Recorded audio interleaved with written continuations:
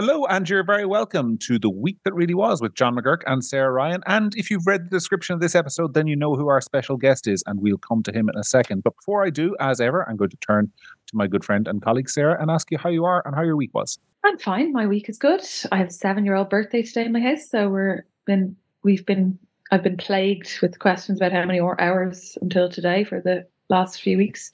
So that's been kind of consuming the time, and I'm very excited about the rugby this week again. So right. Yes, my wife is also desperately excited about the rugby. She's the rugby fan in our house now, and we actually have a baptism on Saturday. My little nephew's being baptized, and the nephew's mother may be listening to this podcast, so I probably shouldn't say that my wife is constantly asking if it will be over in time for the rugby, but I think it probably will be. It will, yeah. Anyway, Ronan Mullen, you're very welcome to the show. Thank you, John. Hello, John. Hello, Sarah. Best of luck with the baptism and the wetting of the baby's head, and hopefully the celebration of a match win as well. Well, I've no job, Ronan, which is great. I was the godfather for the child's sister, so I'm off the hook on this one. So all I have to do is go and stand there and eat some food. The important thing is not to drop the baby, I suppose. That is it. That is it. Anyway, after that, everything's great. It is. We talk about the events of the week on this podcast, and the one event that kind of struck me this week as having some significance that kind of ties in with sort of the stuff that you were doing, Ronan, is a story in the Irish Times this morning about a lecturer, Colette Colfer, is her name, down in the Southeast Technical University, which comprises, for those of you who don't know, that we have a Southeast Technical University. The former ITs of Waterford and Carlow are now a university, but they've just introduced a new policy which basically says that it is against the law to misgender somebody. And Colette Colfer says she's not going to abide by that policy. And she has an article in the Irish Times today which is seeking clarity on that. So I'm going to ask you, first of all, do you think the university is correct that it is against the law and a legal matter that you are not permitted ever to misgender somebody? No, I don't think they're correct. And I think there's a couple of very interesting things about this whole case. Colette Colfer, I'm familiar with her work and her line of argument from social media, and I find that she's always extremely measured. And reading about what has happened in the Irish Times today, it is clear to me that she's actually taking a very decent and measured approach to this issue. A bit like what happened, if I'm not mistaken, with Jordan Peterson. Her objection is not to being courteous to people. As she says herself, she would err on the side, and these are my words, not her, but she would err on the side of using a person's preferred pronouns should they wish, as a matter of kindness and so on. And I think we'd all adopt that approach in the vast majority of situations.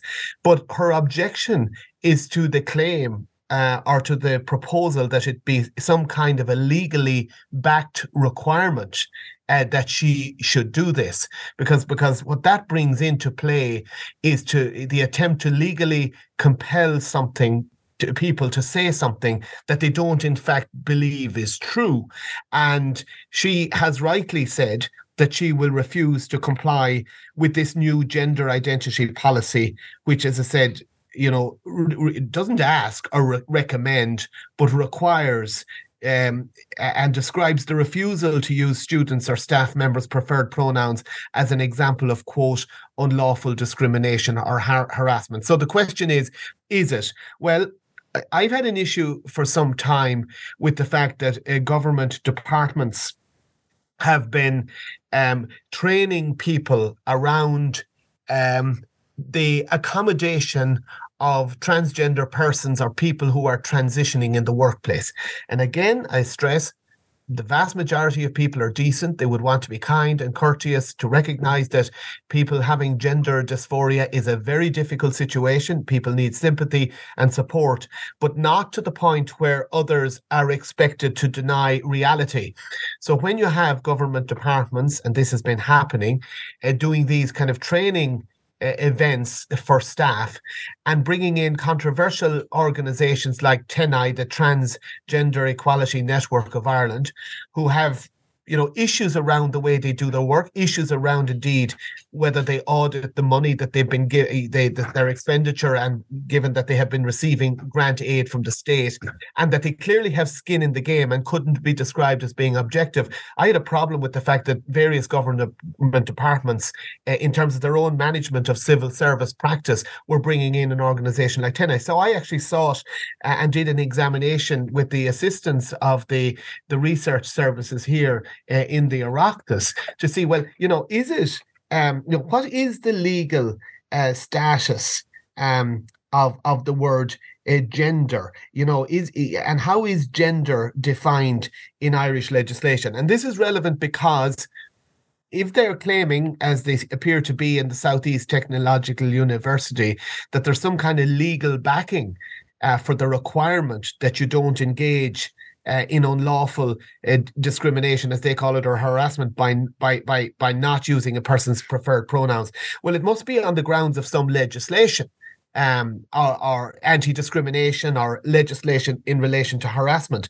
But that simply doesn't exist, because in all the legislation up to now, gender has been defined as meaning male or female, including since the Gender Recognition Act of 2015. If you switch your gender, then it's your preferred gender, but it's still male or female, so it doesn't go any further than that. So if, for example, your preferred gender pronouns are Xi, if you're the Chinese leader, for example, or, there's nothing in law that says that that it's discrimination to refuse to use that preferred pronoun. And that's part of the reason why the legislation on hate speech, which I know we're going to come after a while, is so controversial. One of the many reasons it's so controversial, because that legislation imports a new definition of gender. But what you're having already is without there being any apparent legal basis, and that was clear from the research that I had done. There's no legal basis to require people to use other people's preferred pronouns. I stress again, as a matter of courtesy, we might all want to do it. We don't want to be compelled to do it. But here's where the basis does appear to be coming from. And I think we need to turn our attention at some point to the Athena Swan requirements, where you have universities signing up to secure Athena Swan Charter accreditation. Now, I always thought that was about gender equality as between men and women in the workplace, and that sounded to me like that's all good stuff, and it's great if they're getting accreditation, if they've good practices there in terms of, securing equal rights for women and men in terms of access to top posts in universities and so on. But mea culpa, I hadn't realised it goes much further. That charter, which was launched in Ireland in 2015 with a remit to address gender equality, has expanded to include consideration of the experience of trans staff and students. I'm quoting the Irish Times here. And you have the higher education policy requirement Athena Swan certifications for universities to get state research funding. So in other words, if you're looking for state research funding as a university, you have to get up the ladder with Athena Swan. And it appears that Athena Swan principles include the affirmation of gender. So what you then have is the government, having signed up to this, now pushing it. So no legislative basis for requiring it, but government policy in conjunction with this Athena Swan certification for universities to push gender recognition or gender identity recognition specifically. The other thing that I think is worth noting here, so there's no legal basis for requiring this, and yet here's this university telling its staff it must use preferred pronouns as a matter of requirement. Secondly, despite there being no legal basis, there's this buy-in to Athena Swan certification, and it's being pushed under that heading, but not without legislative basis. And thirdly, then you have the strange reaction of Minister Roderick O'Gorman today. And again, fair play to Grips Ben Scallon for putting the question. And, Roderick played two cards. He played the courtesy card, which we'd all agree with, but that's not the point. Colette Colfer has said that as a matter of courtesy, she's not necessarily interested in, she said she had no personal objection to using anyone's preferred pronoun or name. Her main issue, as I said, being that it's compulsory. So it was a red herring that Roderick said, as a matter of courtesy, one should do that. Then when asked about, well, is there a legal requirement? Is this basic? He said, that's hypothetical because this matter will come before the Workplace Relations Commission. Well, it won't, because there's no case in being. Nobody has at this point refused. There has been no complaint. And so this attempt to pretend, that normal line that you hear used, we can't comment on cases that are before the courts or before some kind of tribunal, that doesn't arise. He was quite legitimately being asked, is there a legal basis for this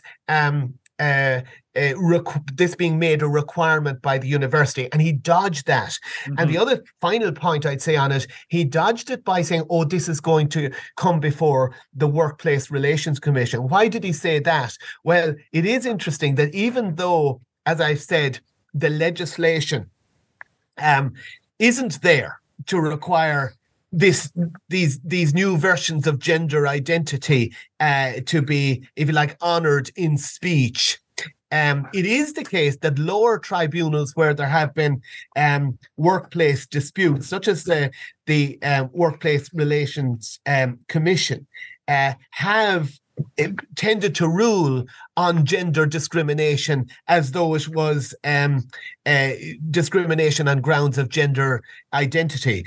But those are not binding precedent because those are lower tribunals. So what Roderick maybe should have said is we'll have to wait and see whether this comes to the High Court to see whether the government has any firm ground or any emanations of the state, such as universities, have any firm ground on which to make it a requirement, because the legislation certainly isn't there, and it would be the height of judicial activism if, in the absence of such legislation, the High Court was to rule in any future case, gender means gender identity, and therefore if a person says they're Kiwi gender or whatever and have a pronoun to go with that, you have to use it or else you're being acting unlawfully. It would be terrible if the High Court were to just kind of legislate in that way, but they haven't, because there hasn't been a case before the High Court, and wherever this issue has arisen, it's only in lower tribunals. So the minister was dodging the issue completely by suggesting, talking about it being a matter of courtesy. That may very well be true in the vast majority of situations. Nobody disagrees with that. But suggesting that it was going to come before the Workplace Relations Commission, it may or may not. Nobody has complained against Colette Colfer. So now is the time for him to give clarity. You'd expect government ministers, when asked about what the law currently is and what the law currently requires, to give an honest and clear answer to that.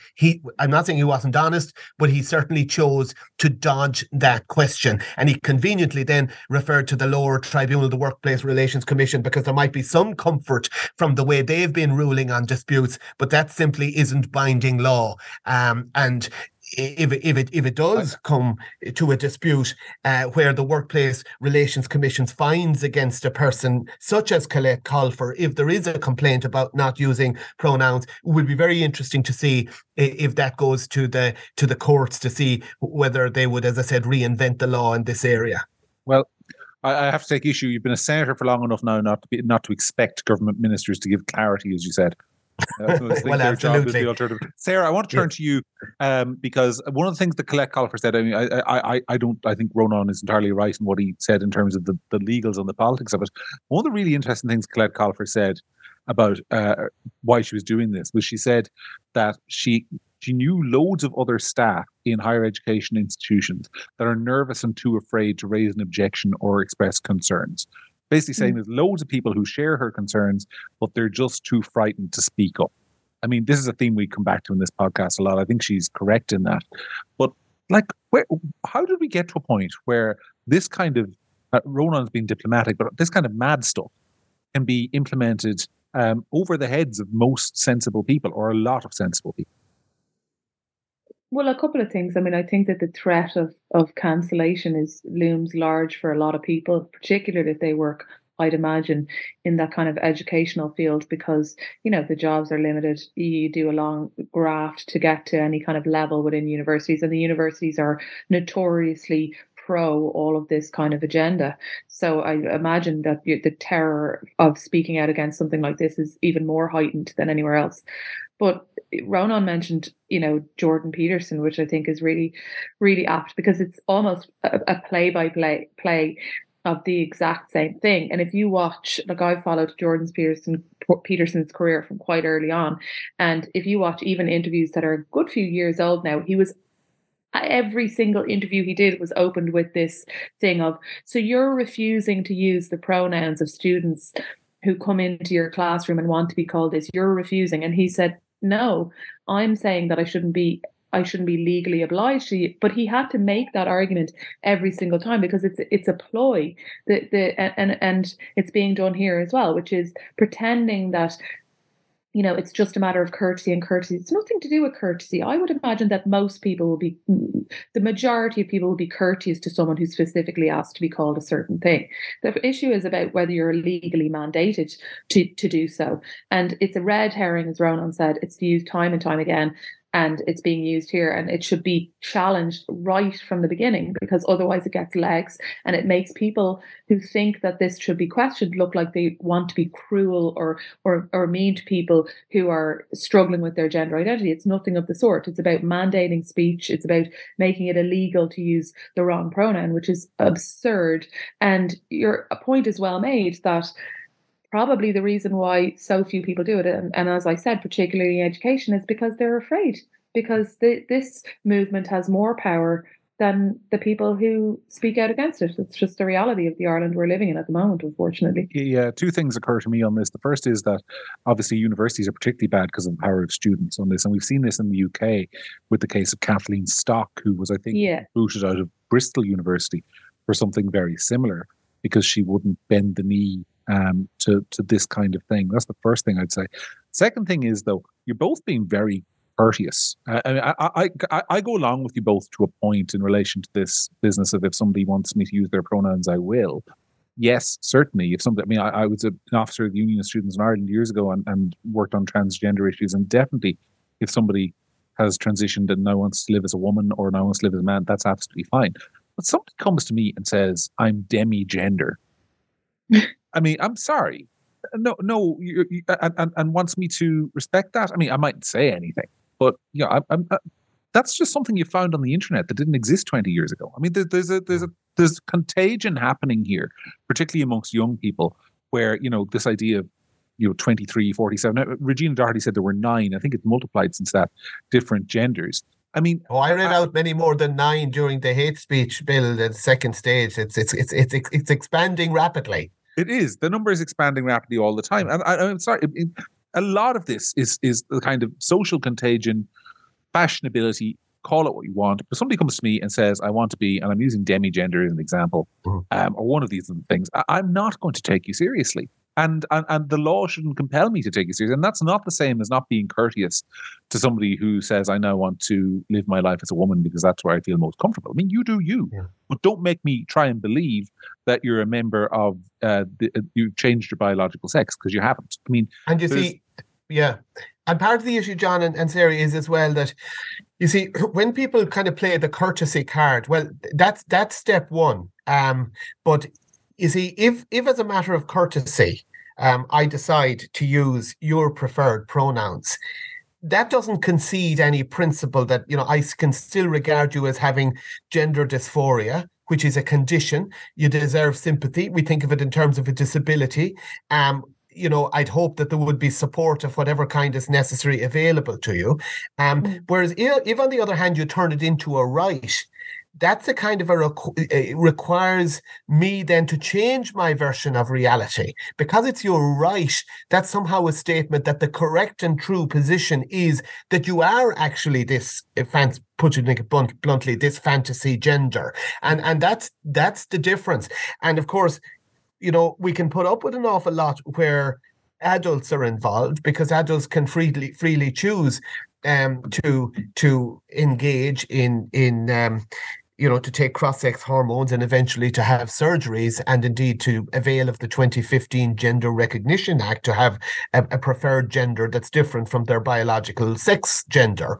But the problem is what goes on in schools and what goes on around the confusion of children and the frankly early sexualization of children that goes in tandem with this. Because, and I heard a story recently, only in the west of Ireland, it was a school, and would you believe it was a Catholic school? So, Minister Roderick O'Gorman and the various other ministers who are gung-ho on all of this would presumably be delighted, where a teacher asked the kids in the class to say what their preferred gender was, and I think one kid then finally broke the spell of nonsense by saying, well, he was identifying as a pirate of the Caribbean or something, and just the class broke up laughing, So again, if there was a kid in that class with gender dysphoria, they deserve acceptance of themselves as a person, equal in dignity,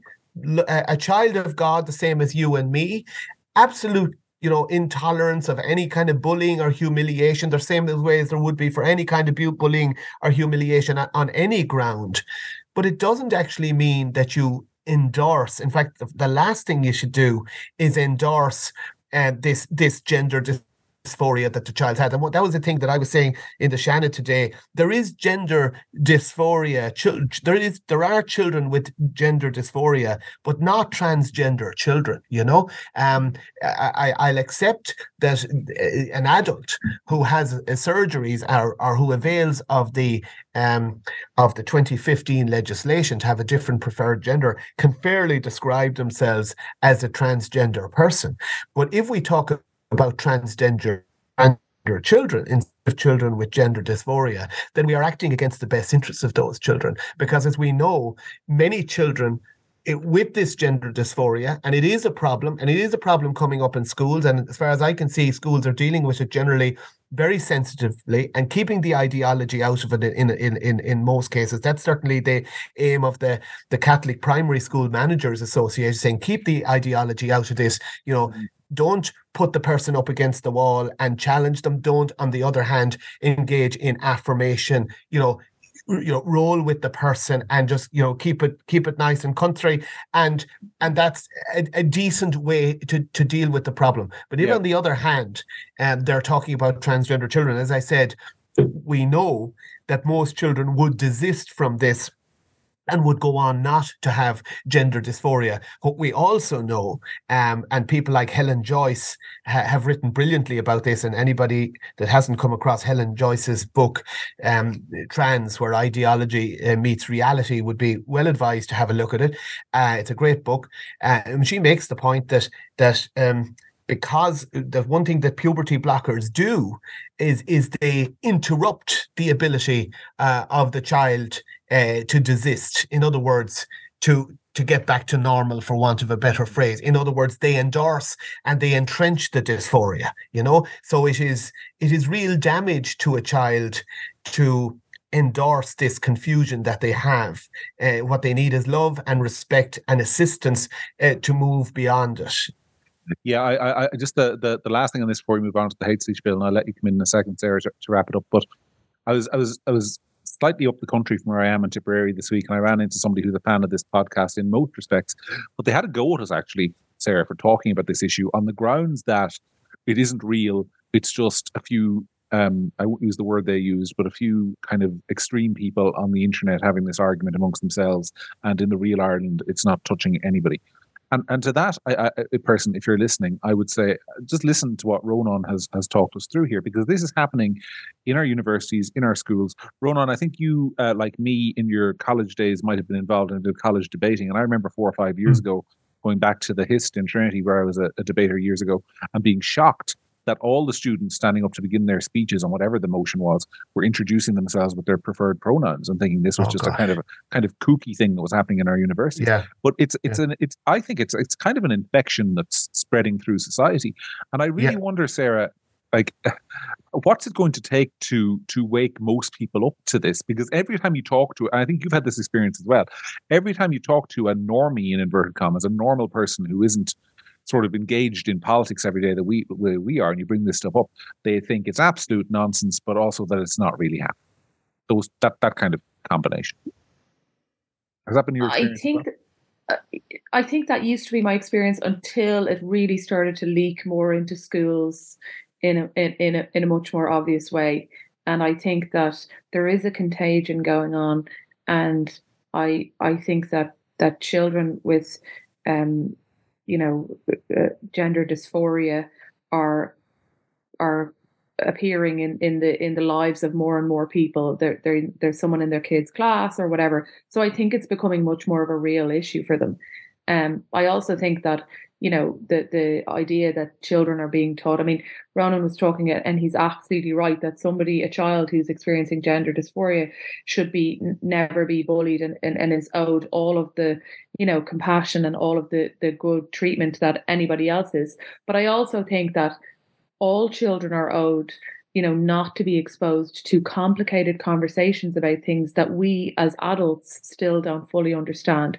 We haven't played out this conversation ourselves fully. So the idea that 7 and 8-year-olds would be asked by their teacher or spoken to, or asked by their teacher to refer to their teacher as a certain pronoun, is absurd in the extreme. There's countless things of in terms of sexuality, in terms of loads of things that we don't expose children under a certain age to, and the seeming need to expose children to this for some reason, and the real pressure that's put on that as an issue is I think starting to make people wake up and think, why are you so consumed with teaching this kind of thing to children? There's, as I said, lots of things we wouldn't teach 7 and 8 and 9-year-olds to. We wouldn't go into a 7 and 8 and 9-year-olds class and talk to them all about how, one of their parents might get cancer and die, because we wouldn't want to expose them to Sarah, I think we temporarily lost your audio. Children until we have a full understanding of what they mean. Yeah, Sarah, your audio just cut out there for a little bit, but I think, John, I think we... Can I interject there, if Sarah, if I'm not interrupting Sarah? Sure. Yeah.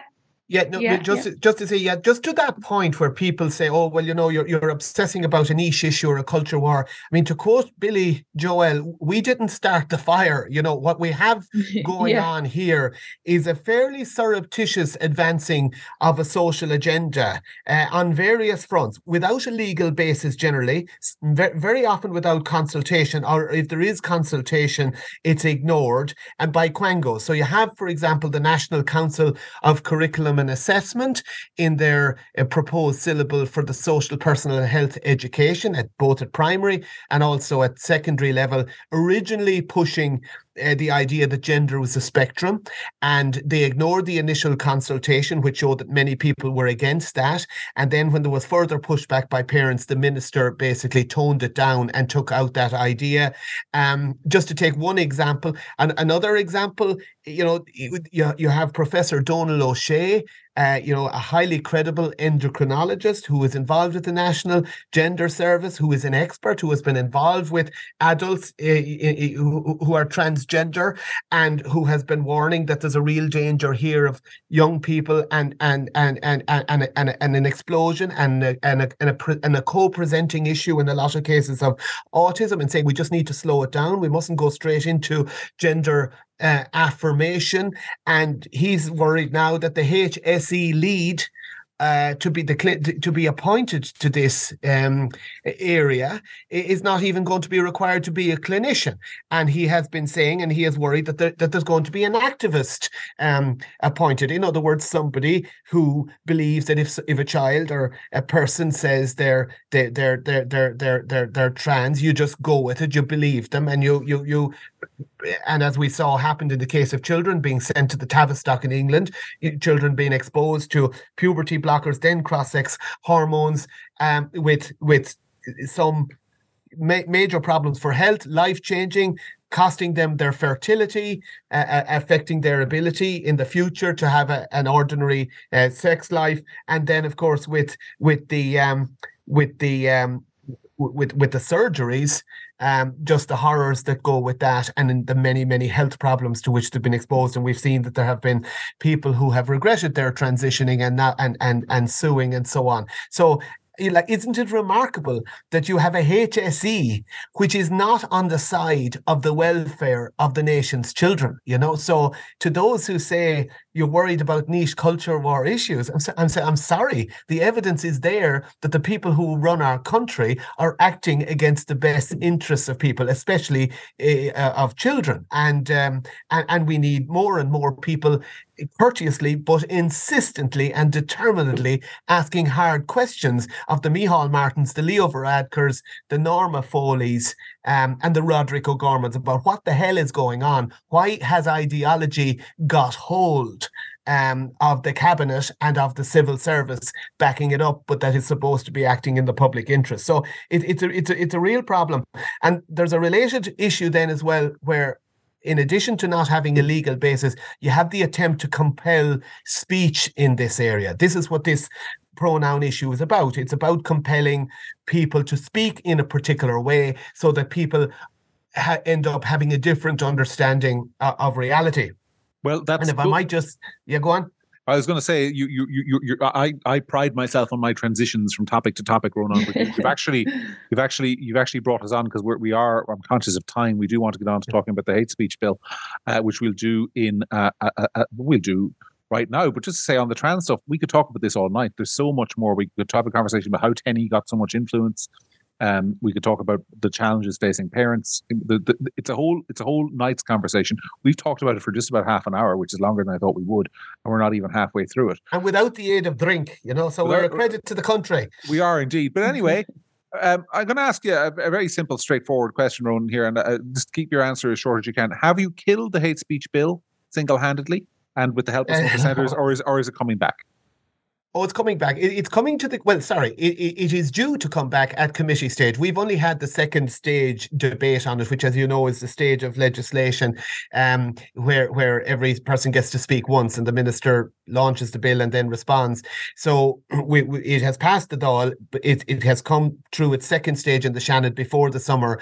And the question is whether and when it will come to committee stage. I think the fact that people like Sharon Keoghan, Michael McDowell, myself and others have been highly critical of the bill and have said that we will be bringing forward extensive amendments, I hope and think that has given the government some kind of pause. I think the fact that Senator Lisa Chambers, the Fianna Fáil, the leader of the Seanad of Fianna Fáil, has said that there are issues here that may be causing a rethink.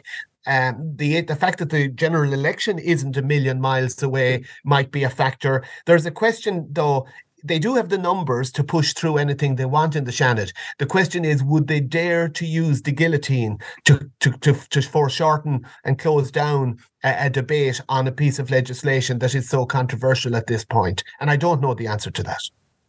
It's an interesting one because we've obviously discussed it quite at length on this show. One of the reasons we want to have you on is because I think your speeches in the Seanad were so influential in sort of raising awareness of the contents of the bill and the potential implications of it. And I think it's really interesting, Sarah, that people like Lisa Chambers have, I use the word flipped on this, especially because Lisa Chambers is, I think we could agree, a down the line social liberal who's broadly supportive of pretty much anything the government want most of the time. But she shifted on this. And you and I think, are both of the mind that the bill isn't going to go anywhere. But should we rethink that? Well, I mean, there's many key issues that I disagree with Lisa on, but I have to say, I think the reason why she shifted on this because she's smart and she knows it's wrong and that it has huge implications and it's fundamentally there's a huge issue with this. So I think that's why she's flipped. But I would have definitely been of the mind that it was dead in the water a while ago. Now I don't know. Obviously, Ronan knows more than we do about this, but I would say that I think Lisa's quite influential within Fianna Fáil, not just because she's leader of the Seanad, but also because she's quite highly regarded as somebody who's got a good head on her shoulders. So who's to say what will happen down the line? But I did think it was dead in the water, but I think we were maybe being a bit too. It was wishful thinking on our part, John. Yeah, well, we'll see. But Ronan, It has to do with the internal relationships with the Green Party and the two main parties. I mean, I like quote. I mean, there are many decent Green people, and there's aspects of Green Party policy that I would respect, but I often think of the Yeats quote: "The best lack all conviction, and the worst are full of passionate intensity." What you see here is, I think, a lot of ideology coming strongly, in particular from the Green Party, with quite a few supporters in Fianna Fáil and Fine Gael, and a whole lot of pragmatists that are going to go along with it in order to stay in government. And you have one or two then in the two big parties who will, just be intellectually honest and say there's a problem here. And I would give Lisa Chambers credit for that. I think she'd see herself as a social liberal, but she is also an intelligent person. I think there are people who recognise that for a healthy democracy, you need to be careful about how you restrict people's speech. There are limits to what we can say, obviously, in every situation. But, I think a certain amount of people get that. But we'll just have to see. And of course, a related issue then is how these proposed referenda are going to go, because they also tie in with the definition of gender that the government has been trying to smuggle in. And the question is, they may be asking themselves, how much can the public take, and how long do we want to be going on with this stuff, when perhaps we'd like to be, having a giveaway budget and currying favour with the electorate and trying to undo some of the current support enjoyed by the Shinners.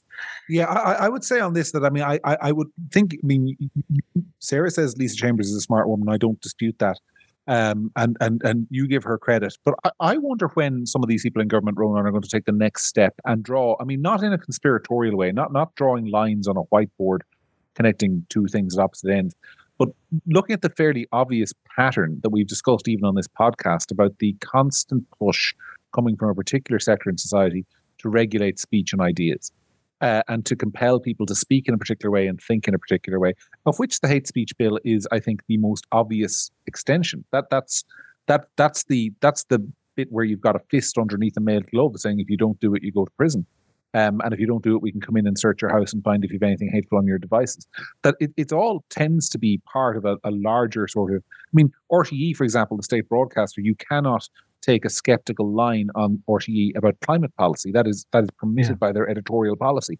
That's just another example. But right across the board, it seems to me, in the democracy, we have one section of society trying to put an end to debate on a whole range of issues. The line on climate change, for example, is there is no longer any debate. Debate is no longer permitted. And I'm not asking you to comment on that or take a position on it either way. I don't even have a particular position on it myself. But I do know pattern is there constantly that the debate must be shut off. And I wonder when people in the centre, in inverted commas, are going to start waking up to that and taking a position on it. Am I wrong there? Do you think? No, I'm right? I think you're correct. There's been an Overton window and many different Overton windows for a long time about what is sayable, what is discussable. We saw it on things like abortion a long time before we saw it on this issue. I think it's fair to say. There was a whole area of discourse around. For example, just to take one example, you go back to the 2018 referendum to remove the Eighth Amendment. I remember it well. The worst thing that happened in a long time. But, was there any openness to debating whether, in fact, the Eighth Amendment had saved lives? When you could easily take the figures of Irish women having abortions in Britain, add the number of estimated importation of pills, you still had a very low abortion rate compared with other countries, especially Britain and places like Scotland with similar population. So was there ever, was there ever any tolerated debate about whether the Eighth Amendment, they were very good at having people on who said, we were exporting our problems, but did they ever tolerate or ask the questions themselves whether this legislation, if you just compare the numbers, was saving lives, and whether that would change and whether that would lead to an increase in abortions? They just closed out that very relevant question almost completely.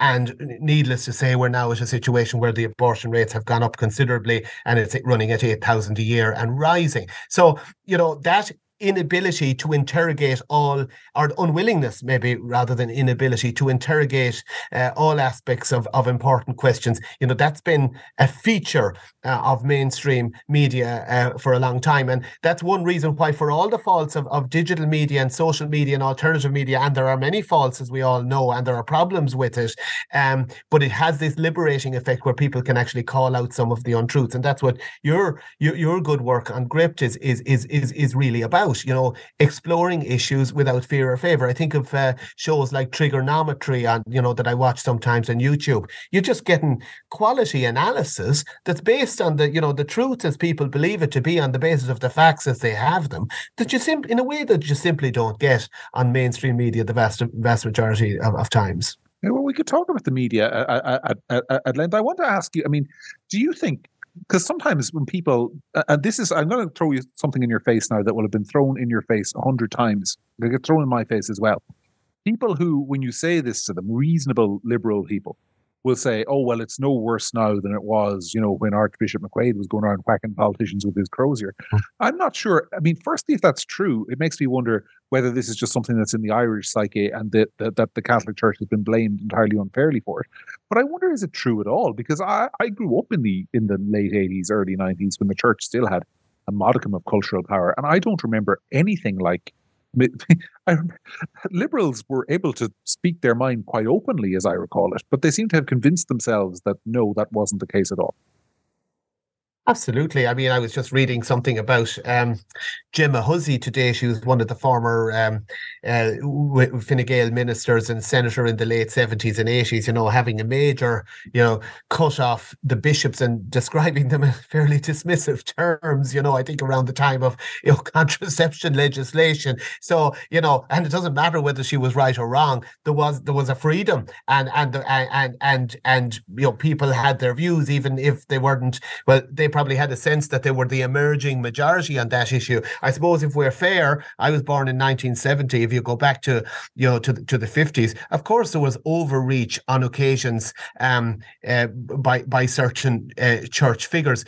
But I think it was always the case that there was a respect for ideas, and that people, you know, they might have lost the liberals might have been unhappy because they lost the argument, but, you know, it was pretty rare that they were closed down. You know, perhaps, you know, you'll have had controversial situations like the Eileen Flynn case, where, you know, a person's particular lifestyle gave rise to an issue because they were a teacher in a Catholic school. You can argue over and back whether that's the same thing that we're talking about. I don't think it is, because what we're talking about here is, did the media facilitate debate where different sides got heard?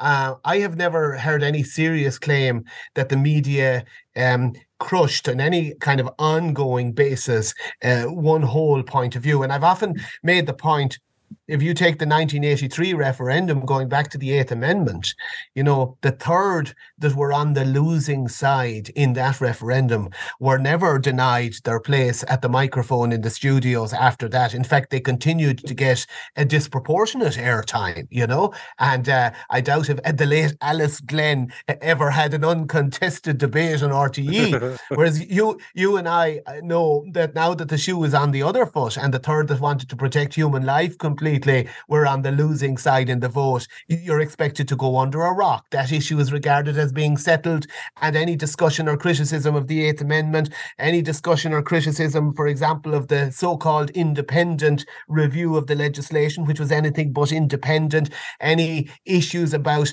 the lack of a requirement of precautionary pain relief for unborn children where late-term abortions are taking place, any issue about the lack of diversity in our maternity hospitals where there isn't a pro-life option permitted, you know, any issue about the lack of funding given or the lack of an agenda even to promote alternatives to abortion, all of that is considered to be outside of the Overton window for discussion, because we are now all expected to believe that abortion is some kind of a right and that it is a good thing and that you can't ever talk about it being regrettable anymore. I mean, that is massive censorship on a life and death issue. And I don't think there was ever anything like that in Ireland. But it's not even just on the. You're entirely correct in everything you say. But I'll ask Sarah a question because I can't answer this question because I'm the editor of Gript Media, right? And obviously I have a stake in it. But I will say this: when we founded Gript, I was very, very clear that we would follow all the rules of journalism, including giving credit to other outlets for stories, etc., and reporting the news as it was, regardless of who reported it first. But Sarah, this week we had my colleague Ben got Pascal Donoghue to admit that the government only funds NGOs that agree with it, and in his words, support the programme for government. And then we had Roderick O'Gorman today basically saying he wouldn't comment on the law as it relates to the Colette Colfer thing, even though he's the minister responsible for the particular law.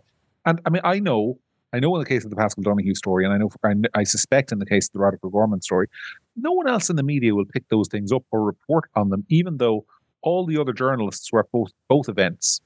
And I mean, it just seems to be there's a blackout on this stuff. Is it just because it's from Gript and they don't like us? Do you think, or is it just not cool to report stories that your friends mightn't like?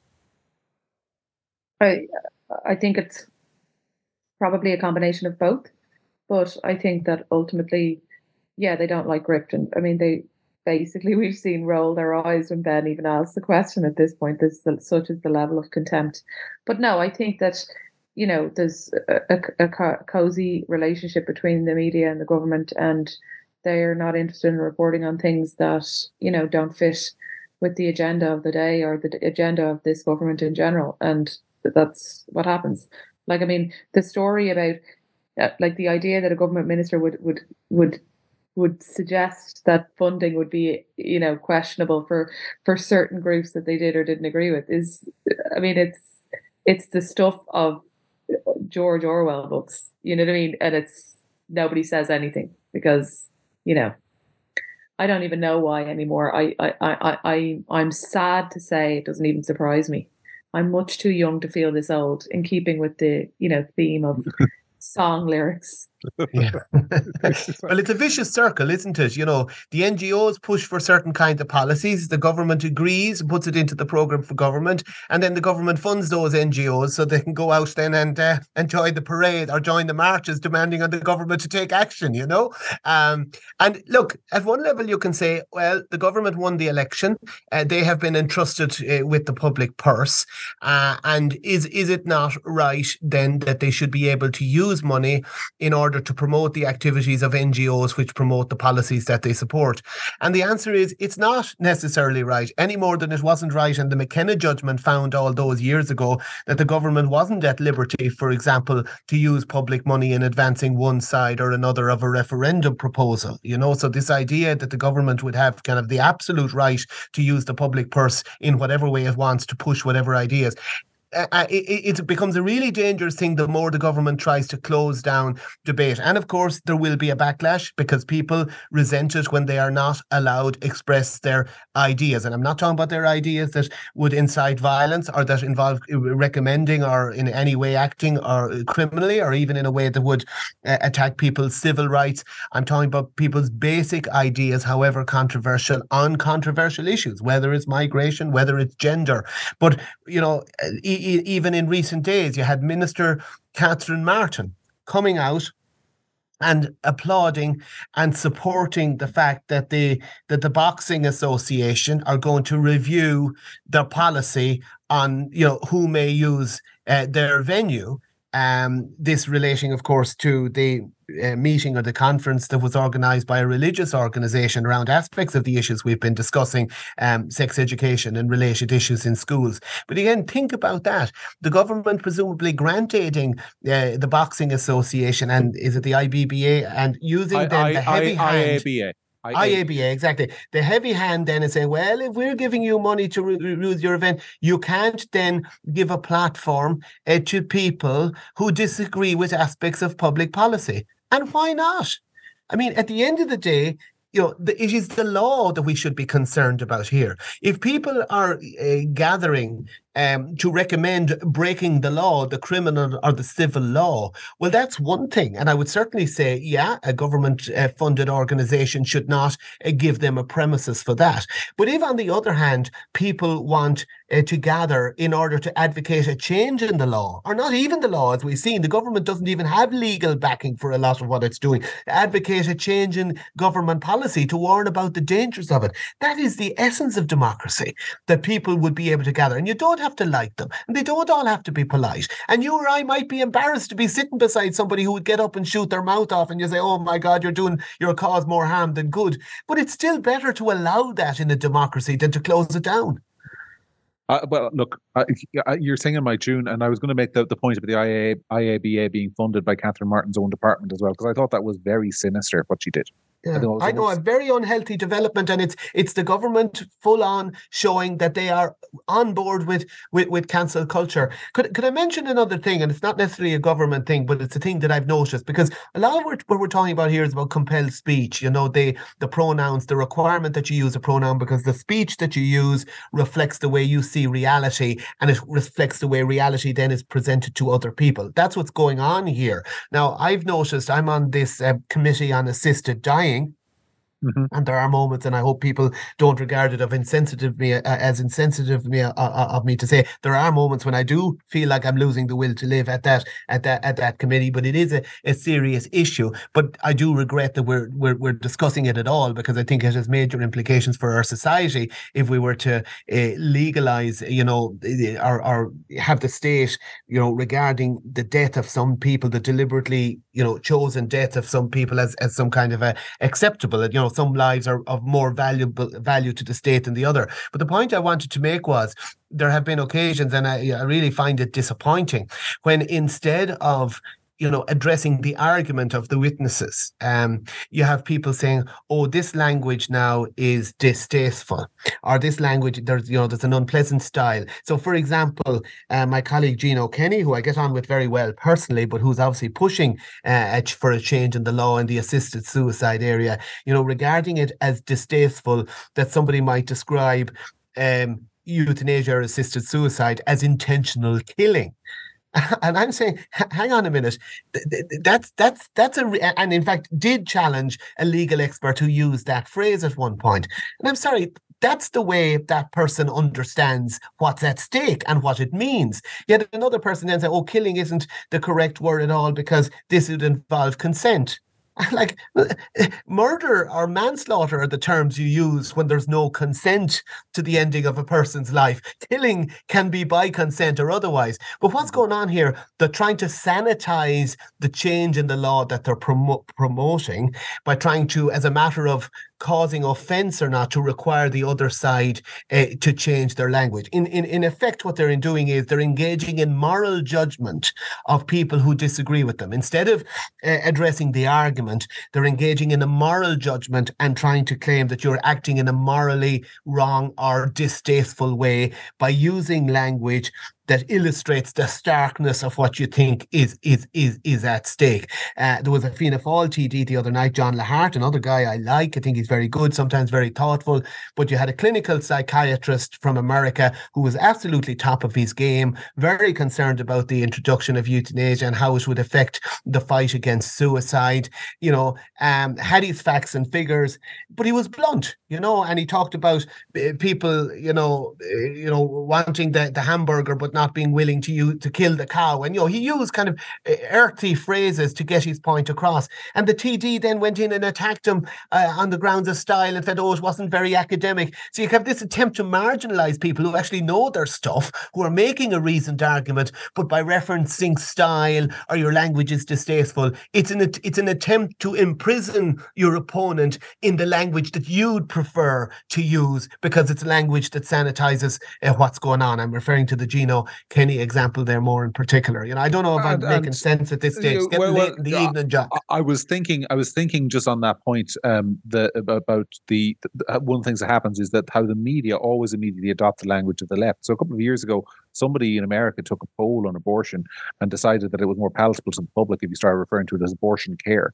Now every media outlet in the country writing about abortion only talks about abortion care, and every politician. I mean, it's just that it's like somebody flips a switch.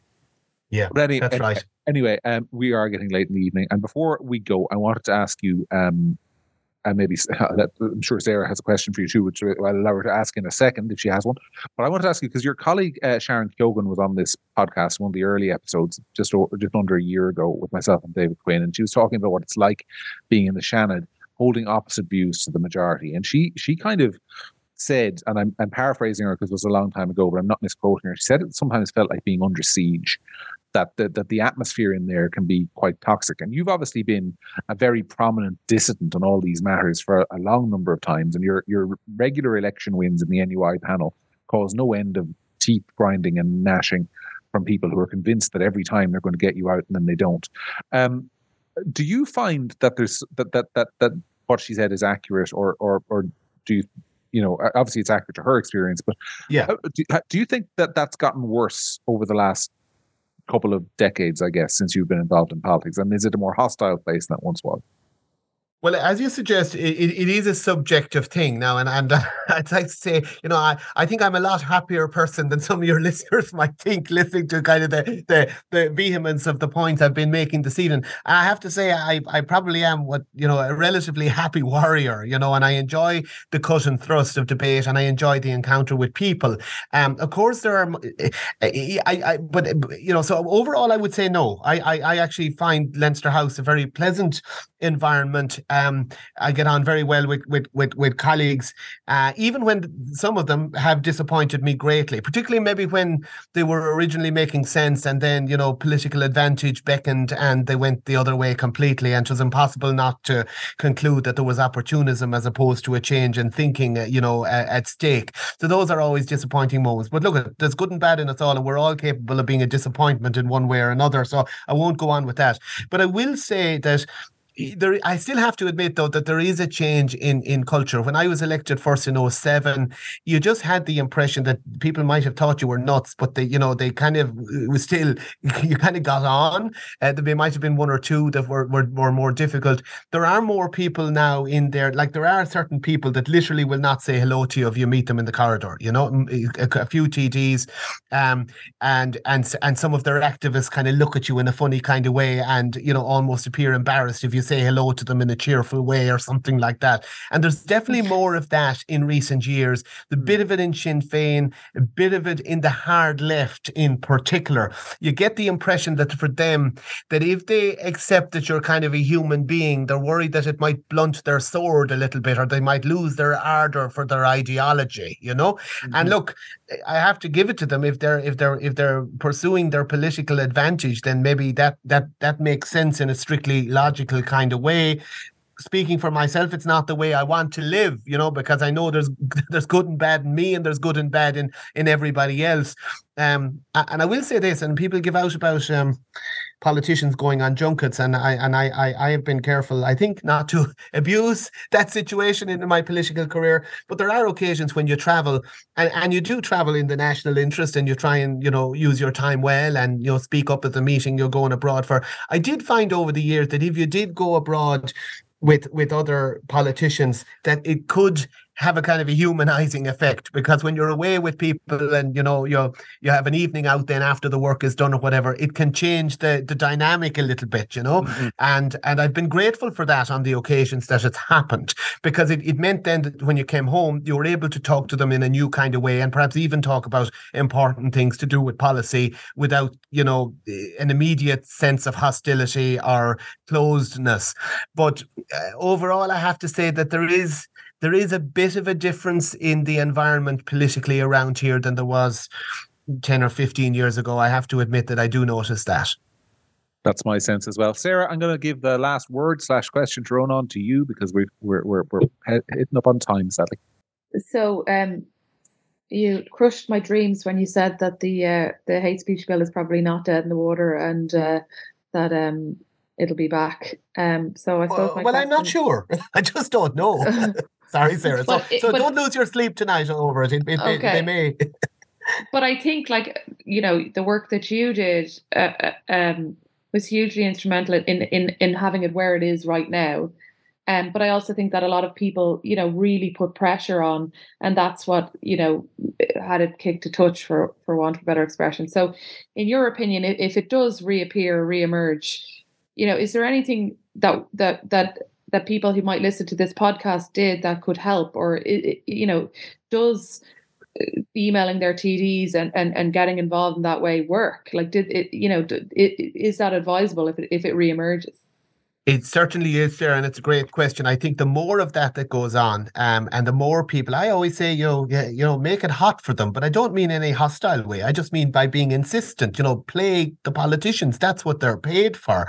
And say, listen, this is not in the public interest. And there are downsides to this. I mean, we haven't actually discussed the content of the hate speech legislation that much, but the hate speech aspect of the legislation is the particular problem as opposed to the hate crime. And it comes down to the fact that hate isn't defined, and therefore what people say, if it's robust but reasonable, could be portrayed as hatred, and on the basis of perception that it is incitement to hatred, people might be put through the legal mill. And even if they're not successfully prosecuted in the end, the harassment and the hassle of it, the process becomes the punishment. And when you factor in that among the protected characteristics that could give rise to a charge of incitement to hatred, or speech that incites hatred, is a radical new definition of gender.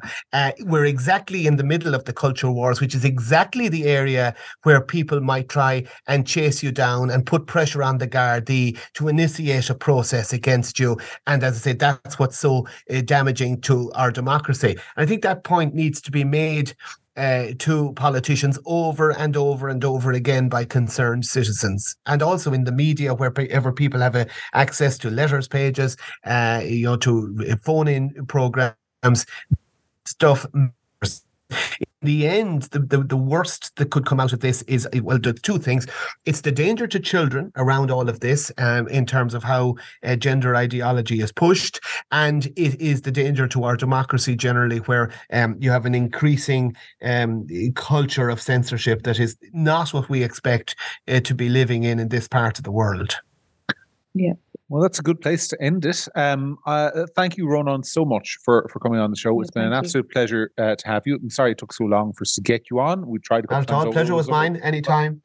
I think for folks who are listening, I just want to apologize. I think the audio might have been a little bit wonky at one or two points in the middle of this podcast. Normally I'd edit that out, but it was an important conversation, and I don't think I'm going to do that, so I'm going to leave it all in, so people can hear it. So just apologies if there was one or two moments. That's just the nature of what we do. We will be back next week, Sarah and myself, to discuss the budget. So something something completely different, where we'll all be a little bit richer or a lot poorer, depending on how the minister is feeling on a given day. But until then, from Sarah and myself and from Ronan, thanks so much for listening. And that was the week that really was.